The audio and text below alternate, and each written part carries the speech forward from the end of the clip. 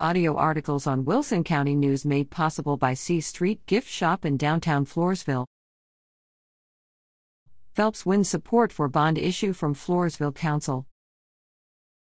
Video below. The Floresville City Council passed a resolution at a special meeting November 17 that puts a Floresville electric light and power system, Phelps, bond issue effort back on schedule. The resolution approves a preliminary official statement by the city pertaining to the sale of revenue bonds to enable the utility to make capital improvements, including a new substation transformer in the Floresville substation, a number of reliability projects throughout the system, and several vehicle additions. The latest council action contrasts to a 3-2 vote by members November 10 against a resolution to approve a lengthy statement that neither they nor City Attorney Sylvia Rodriguez had an opportunity to read beforehand.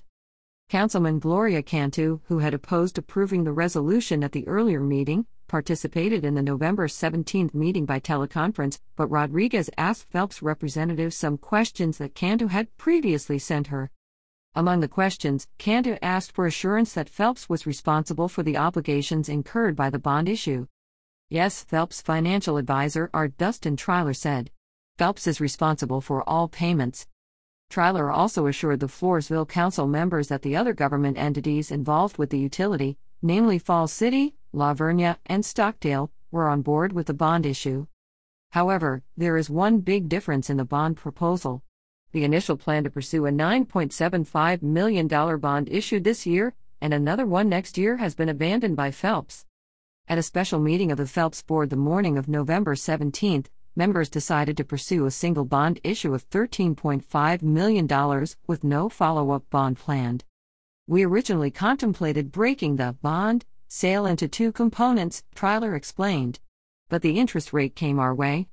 Consequently, he said, Phelps board members decided to go for the entire $13.5 million, lock in a favorable percentage rate, and get out of Floresville's way as the city pursues its own bond issue.